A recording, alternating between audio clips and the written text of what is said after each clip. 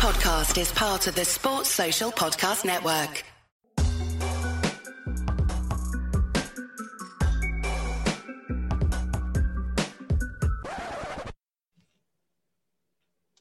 Hello and welcome to another episode of Courtside Fracas. Today I'm joined by Mariah. How are you, Mariah? Yeah, not bad, Obi. I think it's been a while since we've been on a pod together, right? It's been a minute. And I'm joined by Nee. How are you? I'm good, bro. And my team finally won. We snapped that losing streak, so we're good, man. That's good.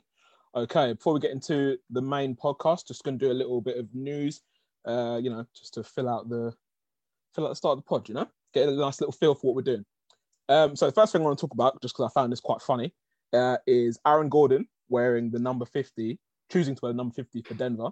And it is believed that this is to represent the documentary that he did called Mr. 50, which is talking about basically him losing the dunk contest in 2016 and 2020. So what I wanted to ask the pair of you is basically, have you seen a more petty thing recently than this? Listen, I'm a football fan, as some of our listeners will know, and there tends to be a saying in football: the game's gone. And with this, I get exactly the same sort of vibes from Aaron Gordon.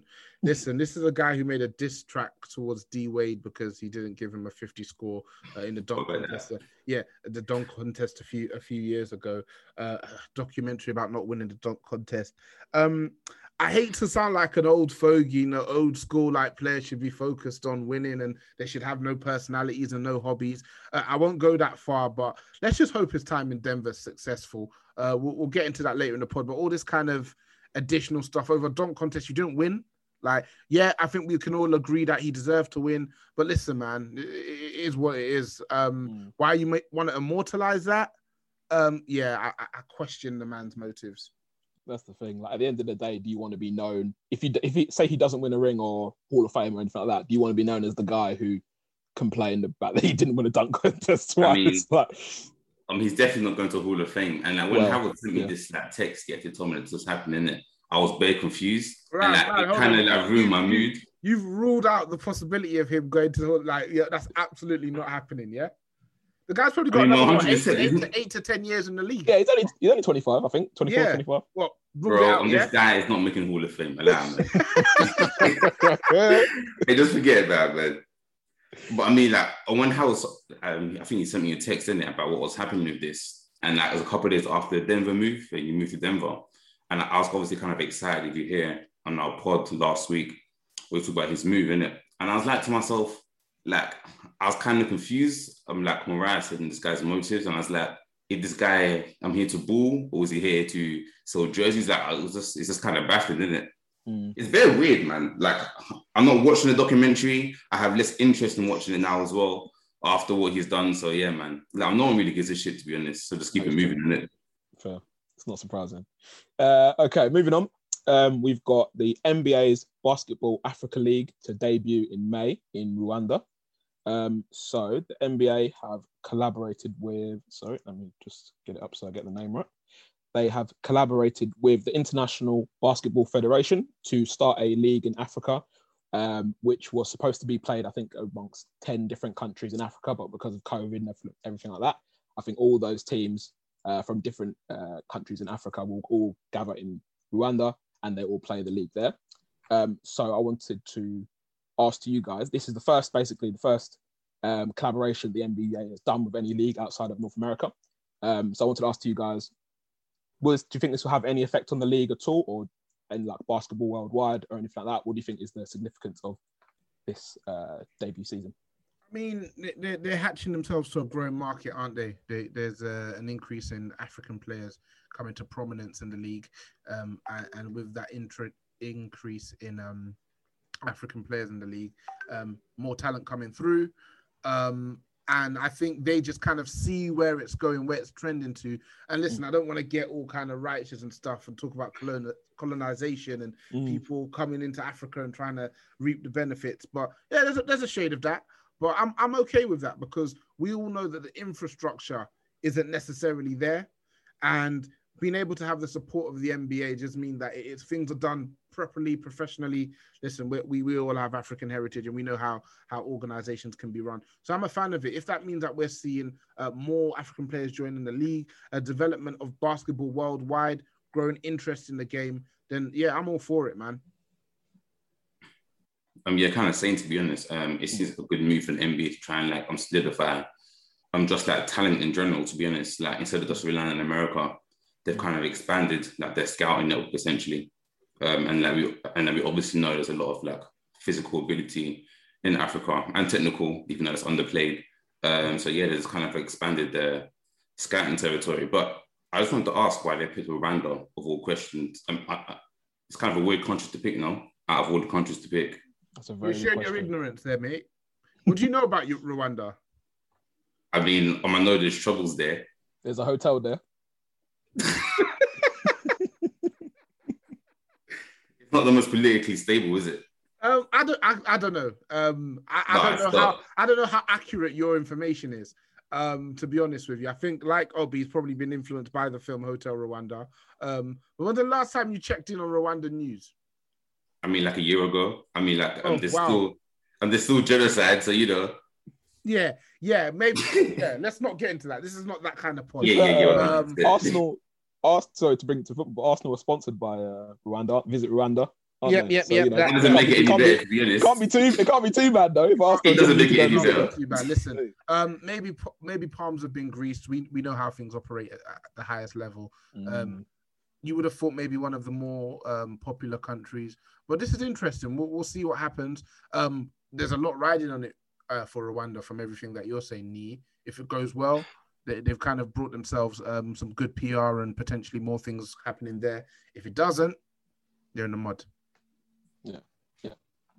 Okay, moving on. The other night, on Monday night, Russell Westbrook put up the first 35-point, 20-assist triple-double.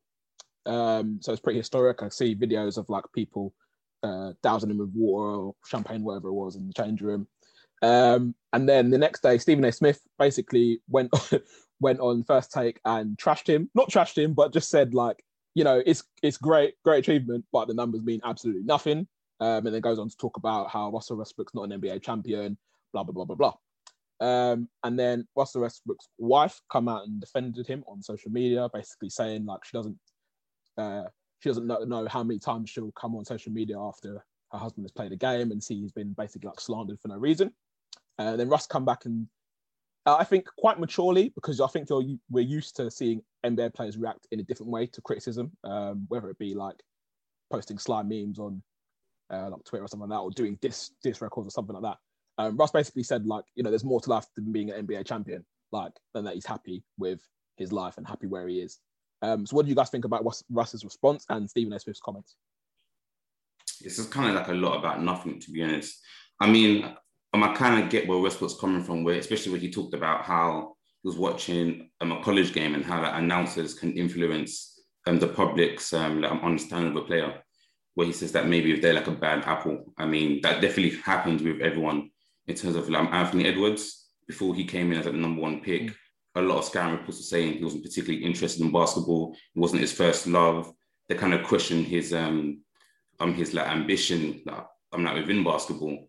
And that's just been totally wrong. If you see the way he plays and sort of effort he puts in and the sort of like drills and like reps he's put in to become better this season alone. So I kind of got what he was saying from that aspect. But in terms of just like Westbrook and his like legacy, he was talking strictly about basketball, innit? And like it does get to a point where you get the stats, etc., etc. I was watching, I think it was Colin Coward. He was talking about LeBron, where the first phase of a basketball player's career, they get their stats, they get their reps, they get their MVPs, etc. And then the narrative changes to can this player translate that into winning? And then I think I kind of get what Stephen A. Smith is saying in that sense. Like, we've seen that he can do all of that, but now can he go and use that to go and win a championship? And I think that's what he was kind of saying, to be honest. But for some reason, I think it struck a chord with both of them on this occasion. Yeah, no, I agree. I agree with Nee. I get sick of the whole rings discussion, because I think part of that is the reason why we see players joining up to chase a ring. because a guy can be in the league for 10, 15 years, be an all-star, be an all-NBA level player, have a great career, but essentially comes down to, did this guy win a championship or not? Is a summation of their career. And we know that many things come into winning a championship. Luck definitely also plays a part.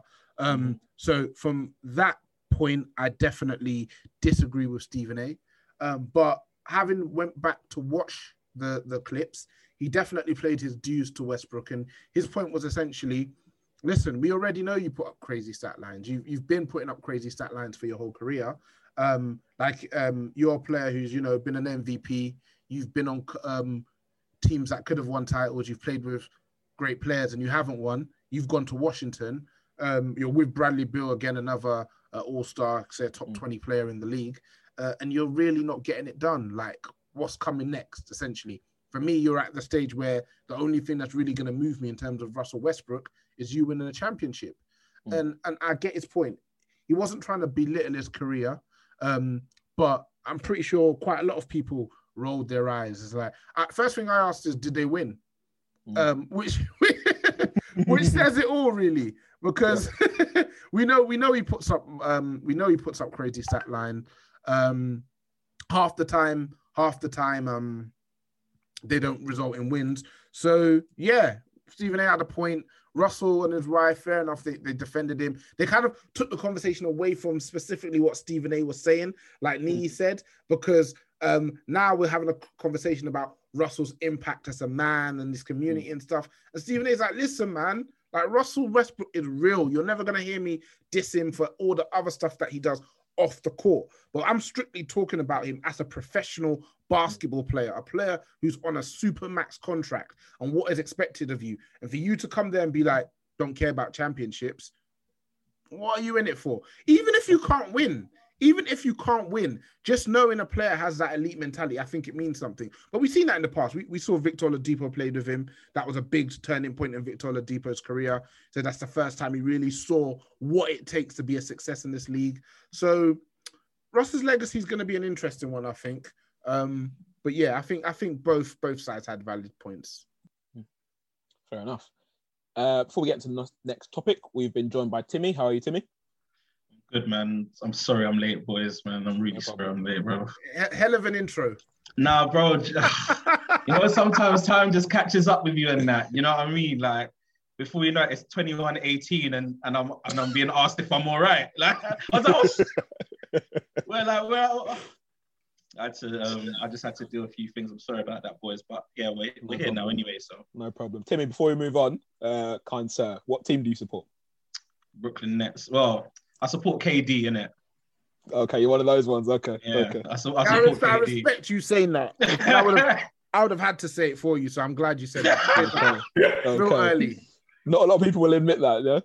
I respect it. Okay, so last bit of news before we move on to the games is Andre Drummond signing with the Lakers. So open question to all of you lot. What impact do you think this will have on the Lakers season come the playoffs? I think for the Lakers, it's kind of who is he replacing? So Marc Gasol, essentially. This move has been a monumental fail for the Lakers. Gasol's just got nothing left. He is well and truly past it. Wherever the check line is, he turns back and he can't see it. So I think defensively, for sure, for a team that's so elite defensively, having a player like Gasol playing had an impact, meant that they were somewhat liable on the defensive end, especially in terms of rim protection and his inability to kind of move his feet quickly enough. So what we know, Andre Drummond, another player who has a history of putting up crazy stat lines, solid. I think as long as they have AD and LeBron, that will always be their foundation. And we also know that when it gets to crunch time, AD goes to the 5, LeBron goes to the 4, and they'll surround themselves with shooters and playmakers. So what Drummond does, it just means that they don't have to use Gasol. And I think for that, he's worth his weight in gold, essentially. So with no AD now, with no LeBron now, I think he'll help get them over the line during this tricky period. So yeah, the more the merrier, I think, for them. I think they'll be very happy to have him, and he'll be a solid contributor. And I think it's a good move for the Lakers. We kind of touched on it on the last podcast, I think, where we talked about how it gives them more versatility in certain matchups. So there's probably going to be some occasions where they don't want to play Drummond because he just doesn't have the skill set that makes sense in that certain series. And I know a lot of people that seem to get on to like Marc Gasol, especially Harold. I think he's actually been okay for them. Well, I think he's been good for them offensively. And in that stretch where AD was out and it was just him and LeBron, like sort of, I thought he did pretty well. Like defensively, yes, he's had his problems. And Drummond's definitely going to help. That's an understatement.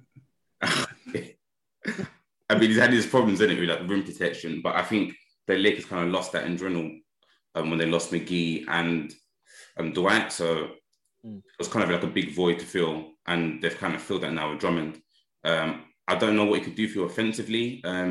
He's not like the greatest alley-oop threat. So, but it's LeBron, isn't it? And he's like probably like the best passer in the league, or if not like one of the best passers ever. So he can get him going if anyone can.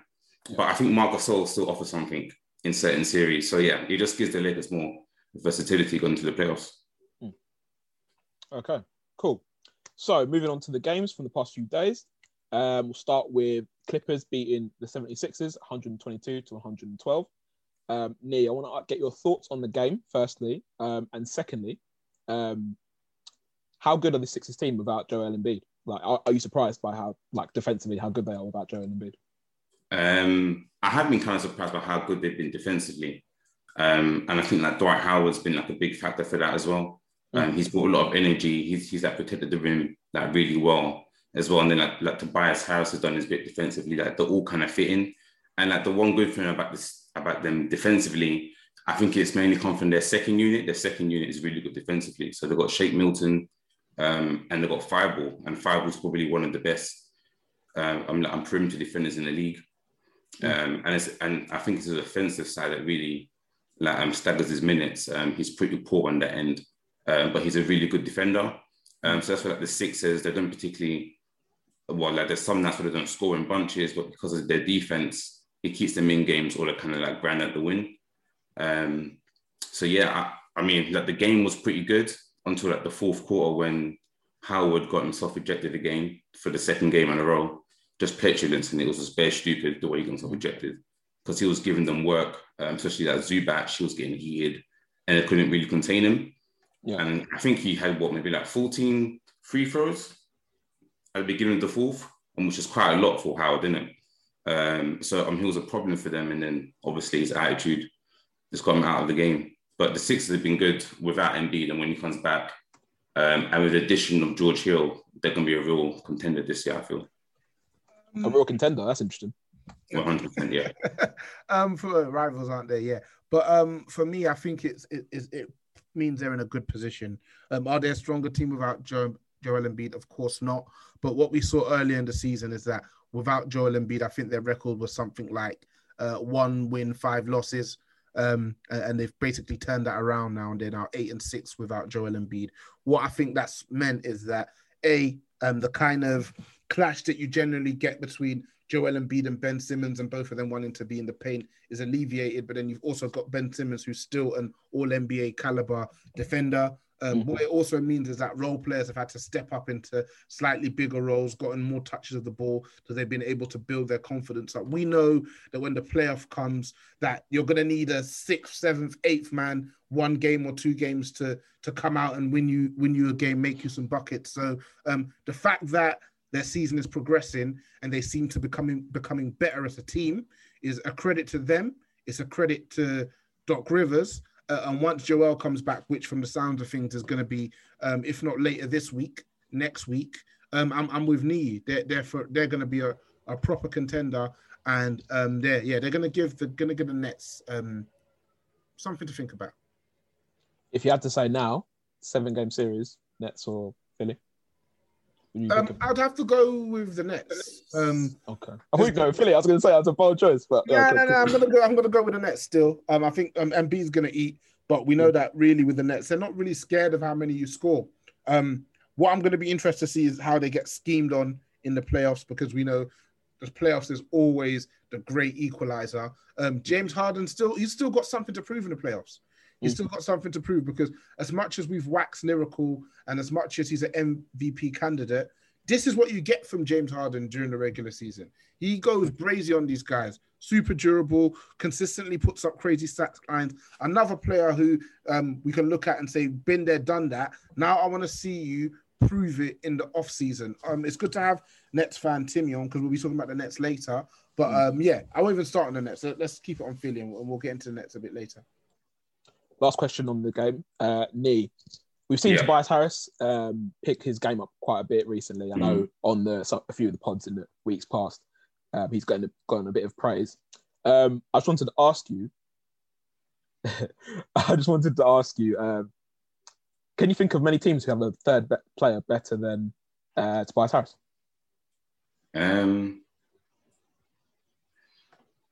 No, I can't really, to be honest. I mean, I'm just running for some of the contenders. I guess you got, I wouldn't say Michael Porter Jr. is definitely not better than him. No, probably not, to be honest. He probably is like the third best option in the league. He's interesting as well because with the Sixers, he's their closer, isn't he?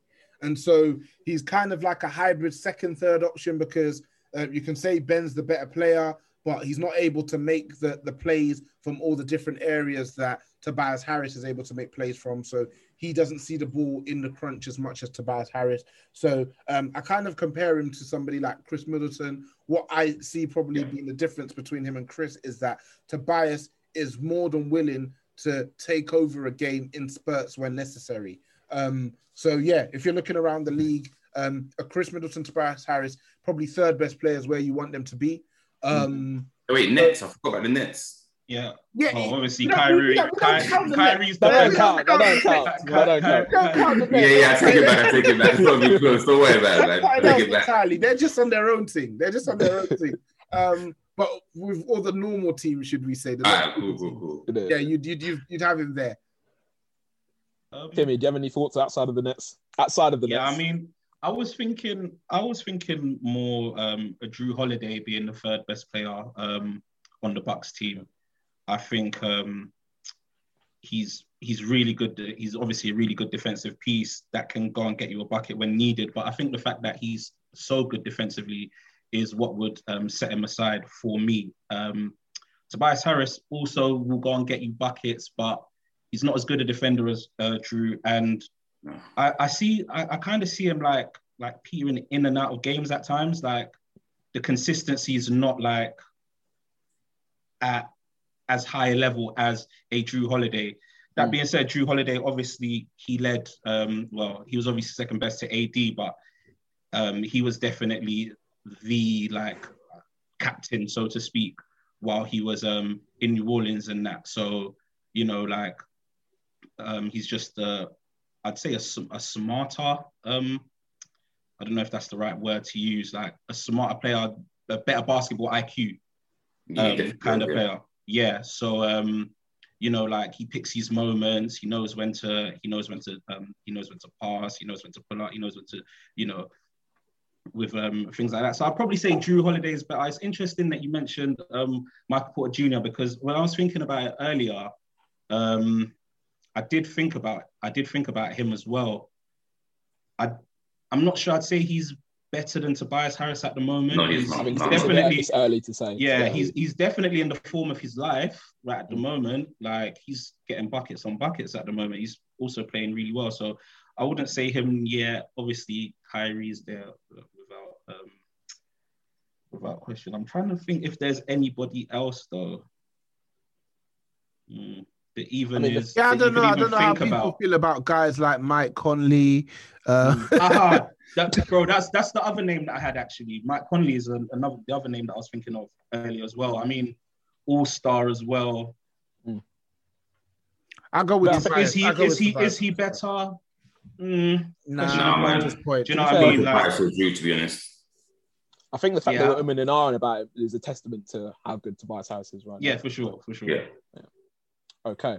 So moving on now, Timmy, I'm going to stay with you. So we're going to move on to the Bucks versus the Clippers. The Clippers washed the Bucks by 129 to 105. Just want to get your thoughts on the game for a start. And did you think that the Clippers would run away with this game so easily? I didn't actually. I was actually flicking through a few games the other night. So I did. This was one of the games that I caught. I thought Reggie Jackson had a really good game. I didn't expect him to play as well as he did, because obviously Paul George, I guess he's out at the moment. I don't know if he's injured or if they were just resting him or whatever, but he was out. And I looked at the game and I thought that the Bucks were going to take it. Giannis, obviously, probably the most dominant big in the league. You still got Chris Middleton that will get you the buckets. You've obviously also got Drew Holiday as well. And it was a good game. It was actually quite close, like up until like the back end of the third quarter. Like, I mean, Clippers were comfortable. They were between like 8 and 10 points ahead most times. I remember Bucks went on a run. They brought the game down to 4, and then Clippers just ran away with it again. Once Clippers got like 15 points up, it just wasn't really worth watching anymore. But they were impressive. They're really good defensively, the Clippers, man. They're really, really good defensively, and they're a team that I personally think that they would beat the Lakers over 7 games. I probably shouldn't say that on here, but I probably should have said last year as well. Yeah, it's a big shout. Listen. Last year they had Doc Rivers as the coach, who I don't really rate him like that. But this team's number 1 in the East right now. For now, give it another week and a half or whatever. We'll be back on top. But I like the fact that obviously they brought in Tyronn Lue, and I just think the team has gelled a lot better now this season. I think they're ready for a run now in the playoffs. And I think health-wise, we don't know how AD is going to come back. We don't know how LeBron's going to be ready because LeBron is LeBron. But AD, we don't know how he's going to come back. I don't think that they're giving away too much information. I think the injury is a lot worse than they've made it out to be. So definitely, if the Clippers meet the Lakers over 7 games, it wouldn't surprise me if Clippers take it, man. Mariah, I just want to ask you a quick question before you go off. So like a lot of the thing that people make a deal about with the Clippers is that them needing a point guard, them needing like creativity, someone like that. Do you think that they might have a problem at center? Because I feel like having the 2 centers in Zubac and Ibaka isn't the strongest. Is there room for improvement there, or do you think that's a solid position they don't need to? I think, to be honest with you, they need to play Ivica Zubac more with the starters, and I think sort of this turnaround in their form and them kind of having a bit more direction has been in part due to Ibaka being out and him playing with the starters. Part of the reason they went out last year was the fact that they kept playing Montrez and he kept getting exposed on the defensive end. And this is the politics within a basketball team where Montrez is the bigger name. He's a 6th man of the year. He puts up points. But for the team to function better, you needed Zubac, who had a big game the other night, not against the Bucks, but I think he had 5 blocks the other day. I forget who he played. But I think he's solid, and that's all they really need at that point from the center. And you've got Ibaka, who will come off the bench. We've seen him do it with the Raptors, and he's reliable. He'll hit his open jumpers. He'll hit his open threes. He'll make the right plays, defensively solid. They're getting something out of Luke Kennard now, which is great because they tied themselves into, they tied themselves into him. And you know, the way the league is now, you're always going to need spacing. You're always going to need shooters. So he seems to have gotten a bit more confident. Obviously, with getting rid of Lou Will, they do need a bit of more offense. So that kind of gives him the opportunity to feel his way in, actually have bad games and not then be pushed to the bottom of the rotation, actually get to come out again and play. Funnily enough, the last Bucks game I watched, it was close, and then in the clutch, Giannis absolutely outplayed both Kawhi and Paul George. That night. So interesting that the Clippers were able to dispatch with them so nicely, and I think they're humming along nicely. Rajon Rondo, we know what he's about. Makes smart plays, a player that you can rely on in the clutch to make the right decision. Actually comes up with a big basket here and there, which is crazy when you think of who Rondo was, but he's fully established, and they're gonna do better than last season. They can't do any worse than they did last year, can they? Really? So we'll keep an eye on them. Again, I think it'll come down to Paul George the kind of undefinable Paul George. Like we wax lyrical about his talents and how much of an all-rounder he is and how gifted he is, but he seems to always just be lacking. So he's in a poor bit of form, Paul George. Yeah, let's see what he does in the postseason. He's in his head a lot, as we know, and as he's kind of documented before. So I wouldn't really necessarily put any stocks in the Clippers, but I'm not mad at Timmy's shout either. Okay. I'll go on, Nick. Yeah, I just want to say on that question you had about the centers for the Clippers, Zubac has actually been he's actually been really good defensively. And since he's come in, since Ibaka's been out, I think they went on their little 7 games. I think it's a 6-game win streak they had before they lost against Orlando last night. And since then, defensively, I think they were first for points in the paint. They only gave 40 or second. And the defensive rating was second in the league within that stretch. And I was watching Zubac yesterday and against the Sixers, and you can see he's just better than Ibaka right now, maybe because of age or whatever, at defending the pick and roll. So he can still play the drop defense and cover the alley-oop and that sort of threat. And he's also good at defending the perimeter as well. I think against the Sixers, I think Seth Curry really struggled to get open in this pick and roll with Ben Simmons, which usually works, but Zubac was doing a really good job of covering and stepping up. And he's actually been really good defensively for the Clippers. And I would be tempted to start him ahead of Ibaka, like Mariah said, because he adds a bit more versatility defensively. And just on the Clippers as well, I want to talk about Terrence Mann, who I think has really stepped up. And he had a big game the other night, yeah. Yeah, the big game, yeah. And in this stretch, he's been averaging 15 points and 7 rebounds, something like that. But most importantly, with him, he's the one guy who's always really determined to drive to the paint. And he's actually really good at kicking out as well. So against the Bucks, he was driving and the defense was totally collapsed around him. And he was taking 3 players out of the game. But what I was really impressed by was his ability to find the pass over all those tall players in the paint and to find the open shooter. And that's why people like Marcus Morris and Kennard were just eating off that, because it's difficult to collapse and then leave them open as well at the same time. So he was probably one of the biggest factors as to why Lou Williams was cut, because if he can kind of do what he does, drive into the paint, he's a better defender, he has more size, and he's a better passer out of the drive.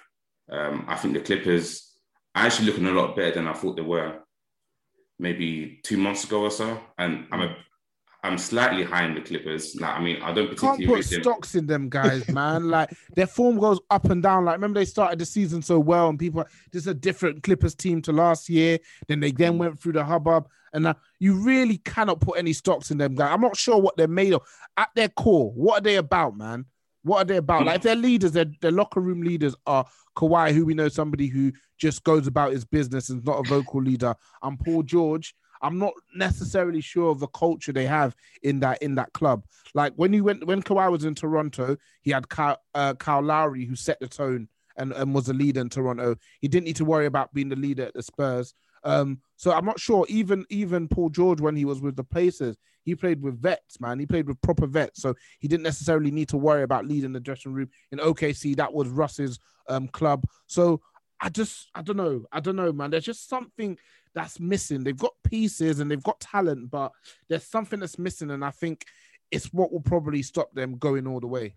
It's a different Clippers team, though. I would say, and I was kind of with you, and that's what I thought as well. The whole season, I even said it last week's pod. I'm not really too hot on the Clippers, but I guess we all have kind of been lost in their process. They've got a new coach. They've had some new incomings. Who they added? They added Ibaka. They added Nicholas Batum, Kennard, and now they've increased the minutes with Terrence Mann, and then they dropped Lou Williams on Montreal. So there's quite a lot of overturn, and I'm starting to see some things in the Clippers recently that they lacked last year, driving or just offensive versatility. That's become a lot better now, and the ball movement against the Sixers was part of the reason why Dwight Howard he wasn't really able to have a big effect in the game defensively. They kind of played the game around him. So I'm seeing things from the Clippers that looks good right now, but obviously as everyone says, it's a different story when it comes to the playoffs, isn't it? Yeah. Timmy, just want to move on to the Bucks a little bit quickly. They've lost 3 in a row. They've added PJ Tucker to their team. They're rumored to be getting Austin Rivers to their team as well. Do you think these additions will make any difference for them, like come crunch time during the playoffs? Nah. Bro, but do you know what it is? But do you know the thing what it is? Yeah, like you have to put no one's gonna beat the Nets in the East. So unless you're literally giving the Bucks LeBron and AD to go with Giannis, it doesn't matter who you have. Oh, I hope to God you lot lose, man. I really. To be honest, with LeBron and AD, I'd question that floor spacing. To be honest, like just know you get some good outside shooters, I guess, but I don't think it's going to make that much of a difference, to be honest with you. I don't even think they beat Philly either, to be honest.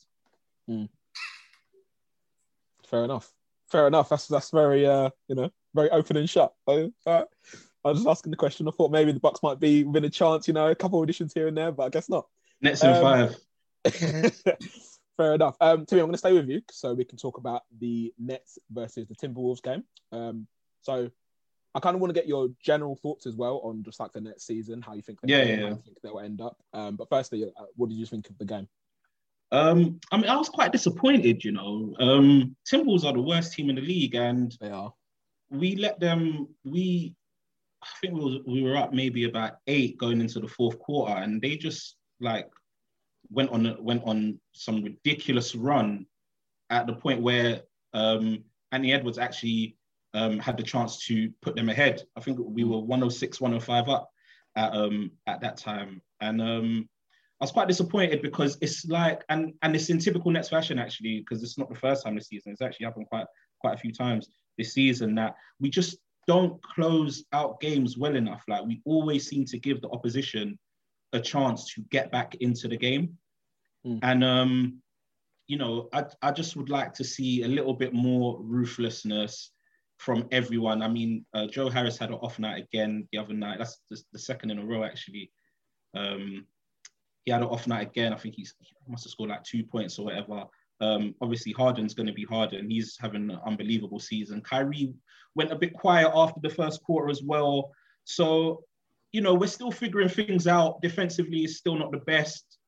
But I do expect, I've seen a lot better performances against a lot better teams than Timberwolves this season. So going forward, we need to be able to be putting these teams to the sword like comfortably, because what I was seeing, I wasn't super happy with, to be honest with you. And what are your thoughts on the season so far? Like, are you where you expected to be?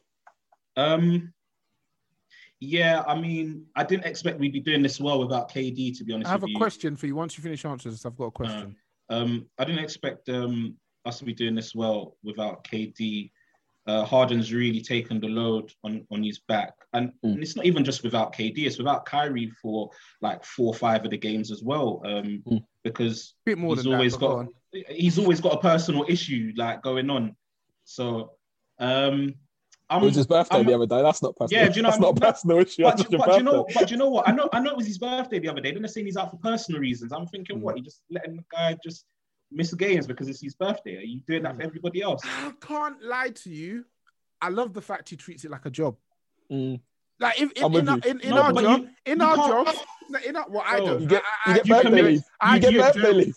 I actually like working on my birthday. I'm making some money. You commit to a regular season and a postseason. You do. You know what I mean? But like this guy can't be putting in holiday request forms. It's my birthday. It's my sister's birthday. That's the superstar you know what I mean? perk. That's the superstar perk. That's what comes with it. I wanted to ask you. We spoke about him before the season started and coming back from an Achilles injury. KD, you were pretty bullish about him coming back and being fine. I was a bit less so just because of his age and the history of how Achilles injuries impact players. What do we think is going on with him now? Because I think he's been out for quite some time, and some people saying they've been having precautions because of the postseason. But he's played 10, 20 games in 2 years. At what point do you start to get worried and think maybe it's more than a hamstring injury? What do you think's going on there? I'm not worried because I've seen the level that he played at when he was playing, and he was literally the same KD that we saw at Golden State.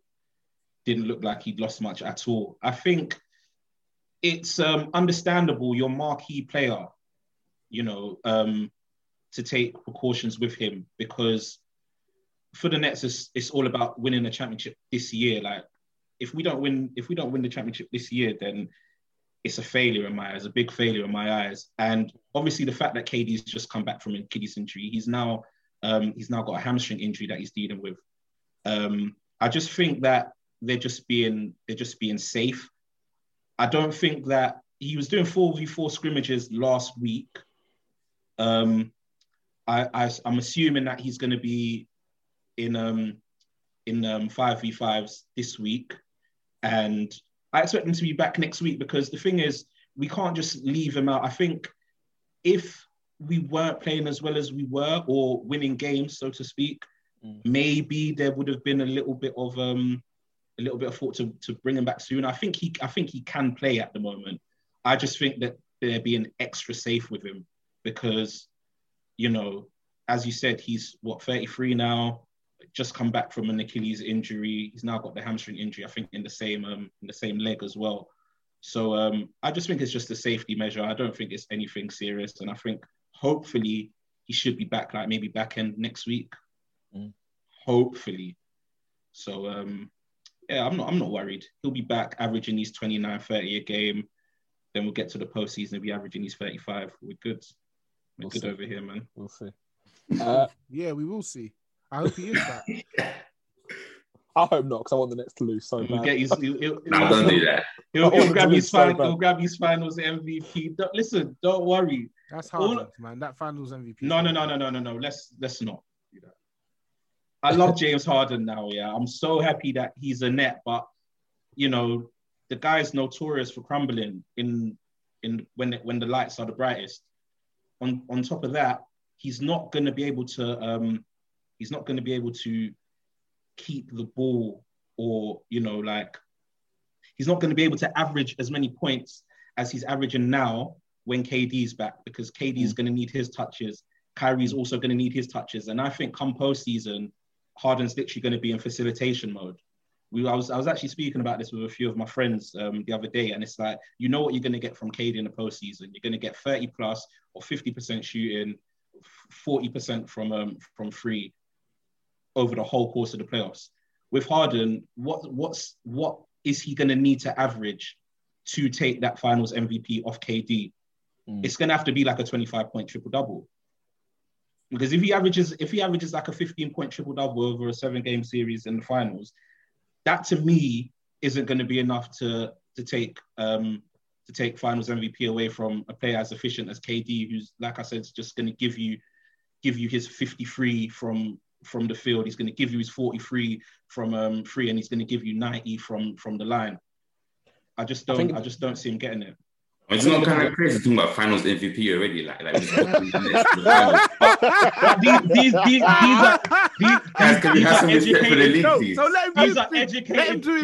These are educated guesstimates, though. This is what. He's talking about finals stat line. This is what talking about stat line. Don't worry, man. This is why we keep all our pods in the archives, because when it's time, delete that. Cut that. Yeah, just. You know what I mean?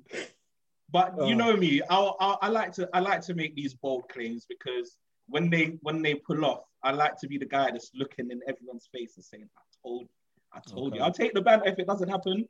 I'll take the banter. 16-2 in the playoffs. Wait for it. Mariah, I just want to come to you with a question quickly. Sure. So Twitter and the group chat were popping off few days ago when LaMarcus Aldridge decided to sign for the Nets, and everyone was talking about, super team, how many players do they need? LeBron's 36, I just wanted to ask what you think of his addition to the Nets, if it makes like any tangible difference to. I think when it comes to these guys and people talk about super teams, people just need to just kind of understand within context. At the end of the day, the core of the team is still going to be KD, Harden, Kyrie, Joe Harris, Brown, Claxton, DeAndre Jordan. But the thing is, you'll always need those guys to fill in those kind of garbage time minutes. And where you're going to unknown quantities, you're now coming to Blake Griffin, who 2 years ago was an All-NBA third team player. And you're coming to LaMarcus Aldridge, who again is a 7-time All-Star. So do they take them over the edge and make them a super team? Not per se, because I think they were already one before those guys came. But does it make them an overall better team? Yeah, they're not going to be necessarily the guys that take them over the edge, but they're going to have a big game at some point in the playoffs. These are talented basketball players who their primes are definitely behind them. But we've seen this before. Guys go to teams and they'll just have one night and their shots going in and they'll turn the tides of a playoff game. So this is the world we're in now. Guys want to win. Blake Griffin had a hell of a time with injuries over the course of his career. And I'm not mad at it. LaMarcus Aldridge, I think there was a clip the Nets Twitter page put up. He's gathering a three. Even from this clip of him taking this three with nobody else around him, I can see how washed this guy is. So listen, he'll get his minutes here and there, but he's not really anybody that I'm particularly worried about. You know how it goes. People are going to moan. People are going to talk. You're going to have LeBron fans talking. As well as having these guys and also stashing them on their bench, though, what happens is that other teams who they could have potentially done a bit more for and then denied the opportunity to have these players. Like Blake Griffin's been one of my favorite players to watch over the last decade. I loved him at Lob City, and I love the way he was able to develop his all-round game and become a player who could kind of do it all, really, on the offensive end. So I'll be really happy for him if he ends up winning a chip. But yeah, we'll see. I'm not fussed, man. It is what it is at the end of the day. We know playoffs are a different beast, and I don't envision the Nets necessarily having it as easy as people are thinking they're going to have it. I hope not. I really hope not. Nee, I'll just come to you to round it off. Firstly, I would like to get your thoughts on the game, for one. Secondly, I think a lot of the teams in the NBA, like we talk about like tanking culture and stuff like that, and obviously for the better good, doing it to make your team better. The Timberwolves have been really bad for a really long time. Yeah. Do you believe that their whole tanking process thing is working? And like, do they need a different approach? Is basically what I'm going to ask, because they're really bad and they have been really bad for ages. So look, with this season, they're missing D'Lo. I'm not saying D'Lo would come back and be a major improvement on them or to be like a playing team, but I think we got to see what he can do with Cat and Edwards first before they start to make some movements. Can't get rid of D'Lo, man. What, already? But nah, man, because he's played no games with them yet. Nah, he's not good, man. I've never really been a fan of his game particularly. Whatever they can get from him, they should try and get from him. I think this year's draft, sorry to interject, me, and I'll let you come back in. But I think this year's draft we spoke about at the top of the pod is a particularly strong one, and they're better off probably. Well, they're not better off. They're going to be in the lottery, picking up a Cade if they can, or Jalen Green, and going from there. Get rid of D'Lo. We have to remember also Cat was out for quite a bit this season too, and he's only really now starting to come into his self again. Anthony Edwards, one game you watch and he's an efficient like 20 from the field, 25. Another game you watch and he's made like 1 of 15. So he's going through the bumps that rookies go through. He's just out there running around, literally. Just running around off of pure athletic ability. So the minute they're able to actually teach him the game of basketball, then he'll be all right, man. They've been a nothing franchise since KG left. Even the Kevin Love years didn't amount to much either. And alongside probably the Hornets and the Kings, I can't really think of 3 more sorry franchises in the league, to be honest. But you can't trade D'Lo. I mean, you can't trade Dilo already, can you? Because like his trade value would be so low. I don't And, rate him. So that's where I'm coming from. Obviously, you had him at Golden State. How did you feel when you got rid? Well, that's what I was saying. Like on the last pod, I mean, he just didn't really fit or really work. Like her, you could tell from his press interviews, he didn't really want him. He just didn't really fit our ethos of like playing. He's not really like an off-ball sort of player. He would stand at the top of the key, and that's not how we work in it. It's like a motion offense, and he wasn't in motion at all, basically. So yeah, he just wasn't like a really good fit for us, and I'm happy that we were able to trade him and just like move pieces. So that's why I think the Timberwolves, I think like best situation for them is either to like play him, see how he fits, if they can get something out of him, or at least just try and like drum up his trade value at least and get something for him. But there's a few pieces in the Timberwolves that I actually like. And Reams was talking about it the other day in another podcast, and I've kind of been taking note of Jaden McDaniels now. And he was doing a good job on Kyrie and Harden in that game as well. And he seems like a really good, like versatile, like wing defender. So they definitely got some interesting pieces in Ant as well, who I think is a good player. Obviously, he's quite gifted. He's quite gifted athletically. Like the guy's pretty huge for his age, in it.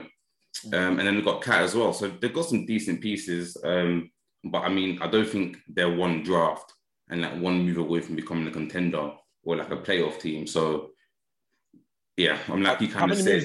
How many moves away are they from becoming just a good? And this is it. And this is a long transition, bro. This is like 2-3 years. And like in those 2-3 years, I don't think Cat's gonna be there because that guy is too good to be wasting his years in a team like Minnesota in an area. Let's talk on Cat. Let's talk on Cat because offensively, he's a generational. To be honest with you, but we still have the same issues defensively. The lapses in concentration, the poor rim protection. We've been pretty critical of Jokic, who's playing at otherworldly offensive level this season. Yep. Why aren't the same question marks labeled at Cat? Because with like Wiggins, sometimes it's a question of the culture. So if you're in a losing franchise who tank all the time, are you really in position to like improve yourself defensively? And obviously at center, it's probably like the hardest position to improve yourself defensively. If you're not coming to the league being a decent defender, it might take you 2-3 years to become a decent defender at the position. And we kind of see it with Wiseman right now as well. He's kind of like I'm all over the place. He doesn't really know where to be. He doesn't move his feet as quick. But if he went to a new team, like Wiggins, he wasn't really known as being the sharpest defender at Minnesota. Since he's come to the Warriors, he's probably been our second best defender this year, to be fair. So I think I would kind of give Cat that kind of excuse in that maybe if he went to a new team that was actually competing, he might look a whole lot better. Or he might not. I'm not really too sure in it. But he's spent like a minute talking him up for that, but maybe not. Maybe everything I've just said is cap. Now to me, it's interesting. You make a point. Organization, culture matters, but this is a guy who came in with a defensive reputation, and it probably his best season defensively was his first season, and he really hasn't seemed to have picked up a knack for it at any point. And at times, basketball is an individual sport masquerading as a team sport, and defensively, especially in the center position, you can just kind of tell when somebody's got it and somebody hasn't. They can't really go far if he continues to be a sieve defensively, unless they're going to be a team that's going to put up 110, 115 and go down the Denver, Brooklyn route. So, it's something to keep an eye on. I don't really... What's his trade value? If Cat became available, how many teams do you think are placing a call to Minnesota? Quite a few, I reckon. I'm probably the whole league, no? If they've got the cap size or space. What's he? Is he on the max? Yeah, quite a few. There'll be very, very few teams that wouldn't throw the hat in the ring. I think. Maybe. I mean, the Knicks would. 100%. Golden State. I don't think you guys would. No, probably not. The Lakers, no. Clippers, no. He wouldn't go Miami because he just doesn't fit their sort of ethos. Miami, no. No way. Bucks, maybe. Can they put together? Yeah. Bucks would work. How would they do it? Middleton plus something, yeah. Yeah. I mean, Middleton's probably on similar money. Game's a mess, mate. Yeah, no. Listen, I like Cat. I like Cat, but I think it's just again we just holding players to the same standards and being consistent across the board. He's had a tough time. We know he's lost like almost 10 family members due to COVID. But he's one of the mercurial talents in the league, and they did bring KG in originally when he got there to kind of be a mentor to him. And he did fall out with Jimmy Butler because Jimmy Butler's style didn't necessarily mesh with him. And we know Jimmy is somebody who wants to win at all costs, isn't it? Yeah. So that has me questioning his mentality and how much he wants it. But we'll see. He's only what? He's about 25 now, if that. Yeah. Exactly. So he's got a lot of years ahead of him. But they need something. You're right. It'll be a few more years before they're actually good. But they just need that player to build around and to take the franchise forward, because we know it's not a free agent destination. Nope. So it's only really going to be through the draft that they're able to pick up that blue chip talent. Fair enough. Okay, so moving on to the last game, we have got Philly versus the Denver Nuggets. Sorry. So, Neil, I want to come to you first. The Nuggets beat 76ers. I have seen, I don't know how biased this is, probably very. I've seen several accounts on Twitter claiming that with the addition of Aaron Gordon, Denver have the best attacking, offensive team in the league. What are your thoughts on that claim? It might be a strong claim, to be honest, because what I noticed in the game is that they played with a lot more pace, Denver, than usual. And that was kind of taking the Sixers out of their defensive set. And obviously, they're one of the best defensive teams in the league. I think they're second. And when you play in transition, you play quicker, you don't really give them a chance to set up. And then if you look at their starting five, it's also good in the half court as well. Because you got Gordon to a really good car. He does well in the dribble handoffs. He's a decent passer. And then obviously you got Jamal Murray and the Jokic pick and roll. You got MPJ, who's been shooting lights out recently. And then you've got Will Barton, who can cut as well. And he's a decent shooter. So they've got a lot of versatility and length there, to be honest. So I'm not really going to disagree too much with that shout, to be honest. I think it's not a bad shout. I'm not going to lie. Anyone disagree strongly? I feel like you're trying to draw. I'm just asking. I mean, I knew what was coming anyway. But I really like Denver Nuggets, to be honest with you. So I don't have too many bad things to say about them. I think probably right now they are the best offensive team in the league, to be completely honest. But then again, my team's missing the superstar. Do you know what I mean? So if he was about, then we know what it is. But yeah, no, Denver, I really like them. I watched their game with Philly the other day, and Jamal Murray and Michael Jr. were just giving them the business. I love the way Jamal Murray plays the game, man. I really, really like the way that Jamal Murray plays the game. He's always elevating in the postseason as well, elevating his level. I feel like sometimes maybe he might have his little block of games where he won't be at his best, or his shooting will be quite poor, but he always seems to pick it back up. And he's a young player. I think he's got he should definitely what's the word that I'm looking for? I hate this because I'm so bad at progress, elevate. Progress to a regular all-star level as the years go forward. I think he's that kind of player. He's second best player on the Nuggets, obviously, and there aren't many teams that have as good a second option as him. Obviously, taking super teams out of the equation and that. So yeah, I'm really interested to see what Denver can do come postseason as well, because I think they're a little bit of a sleeping giant. I think Jokic, for me, is probably the MVP at this present moment. I was about to ask you that very question. For me, I think he is, but I love Jokic. there's something about a player that's like 7 feet tall and like just look how he looked before he lost all that weight during quarantine and that could just score the ball how he does and facilitate play how he was. And I'm just a really, really big fan of him. I'd probably say he's in my top 7 players in the league as well. So I'll be happy if he gets the MVP. I think right now he deserves it. He's playing lights out, man. Mariah, I know, obviously I haven't spoken to you on this topic in a while. I know you, I feel like, correct me if I'm wrong, I feel like you are, in the Embiid versus Jokic debate, you are slightly more Embiid than I was, Jokic. but I mean, he's been out for a few weeks and that's kind of tipped it. With the season being as compressed as it is, even missing a week can be a big factor, especially if somebody's played as well, as consistently as Jokic has played. And I think with the 76ers being able to maintain a good record without Embiid, again, that factors into how you quantify the MVP discussion, because we know for a fact if Jokic was to miss any stretch of time for the Denver Nuggets, they'd completely implode. So at this point, Jokic has to be the guy. Fair enough.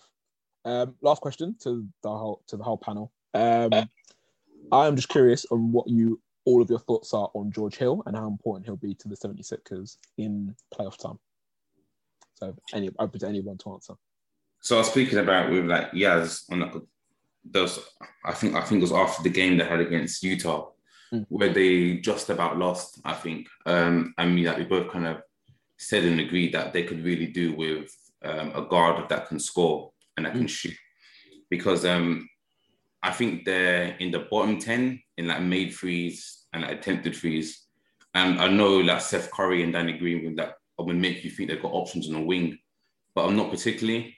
And they could definitely benefit from a lot more shooting. And that second unit, which is really good defensively, but like Maxey and the Fireball, they're just not good shooters at all. Well, I'm from the perimeter anyway. So I think what he can do is add a bit more poise to that second unit. So he can kind of run things at the point. And I think in the first unit, if he plays as well, they switch the lineup, Simmons can be a bit more off ball and maybe have more cutting actions or be in a dunker spot, etc. So I think the addition of George Hill is actually one of my favorite additions on that deadline day. And I think it makes the Sixers quite a bit better and it makes them a much bigger threat in the postseason. I think when games become a bit tighter, it will definitely be a big benefit in the playoffs. Okay. So is there any thoughts towards, I feel like the 76ers are kind of like the almost team kind of thing. Like they're maybe just a couple of bits, a couple of players away, a couple of moments away. If you think back to that game against the Raptors, that game a couple of years ago, from being up there with like the really good teams. Do you sense that their time is coming anytime soon? Obviously now you've got the emergence of the Nets being the super team that they are. Do you feel like with this group of players they have, that they'll have a chance of winning anything or even getting to a finals within the next 2 to 3 years? I think they could get to a finals because I think Embiid is just playing like totally different this year. Like his skill set and strength and dominance, but now he's like determination and focus, which is like clear to see and make a big difference, to be honest. And I think Tobias Harris has settled in, so you can see he's now like a defined third option. Like he's kind of settled into that role now as well. I think the only thing with the Sixers would be Simmons offensively. So I'm in this stretch about Embiid and in the game against the Clippers, I think. So I think he averages 15 points a game. But there's certain situations. So I think in the fourth against the Clippers, he had 0 points or something like that, which obviously you don't want from like your first or second option.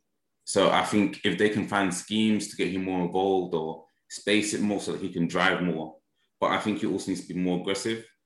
But I think their defense would cause a lot of teams trouble. So I think the Sixers would probably make the finals this year. They've got a great opportunity to. Whether they beat the Nets, I'm not too sure. It's probably unlikely. So yeah. Fair enough. Unless anyone else has any other business that they want to mention, I'm going to bring this podcast to a close. So Timmy, Nee, Mariah, thank you all for coming on. Our pleasure, or my My pleasure. pleasure. I'll speak for myself. Appreciate that. Yeah, nice one, lads. Follow us on Twitter and Instagram at Courtside Fracas. Interact with us. Anything that you want to talk about NBA related, there'll always be someone on their account to reply. Have a nice little conversation with. If you want to support us further, join our Patreon at Courtside Fracas and give us. Sorry, Mariah, the look you're giving me right now. Listen. I listened to last Wednesday's pod, and you mentioned a patron at the start, and it sounded like someone had put a gun to your head. So I was just trying to see what energy you were coming with this week. That was pretty good. You shouldn't have let me throw you off. So yeah, my bad, do your thing, bro. Do your thing, man.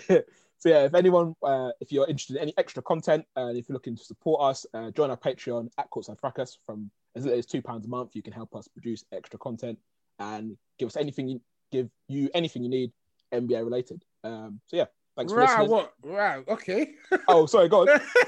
Yeah, we are. Yeah, sure. Whatever you want, guys. Just sign up, yeah? we got families to feed, yeah? Yeah, man. Right. Peace, boys. Yeah, thanks for listening. Take care. We'll see you next time. Peace.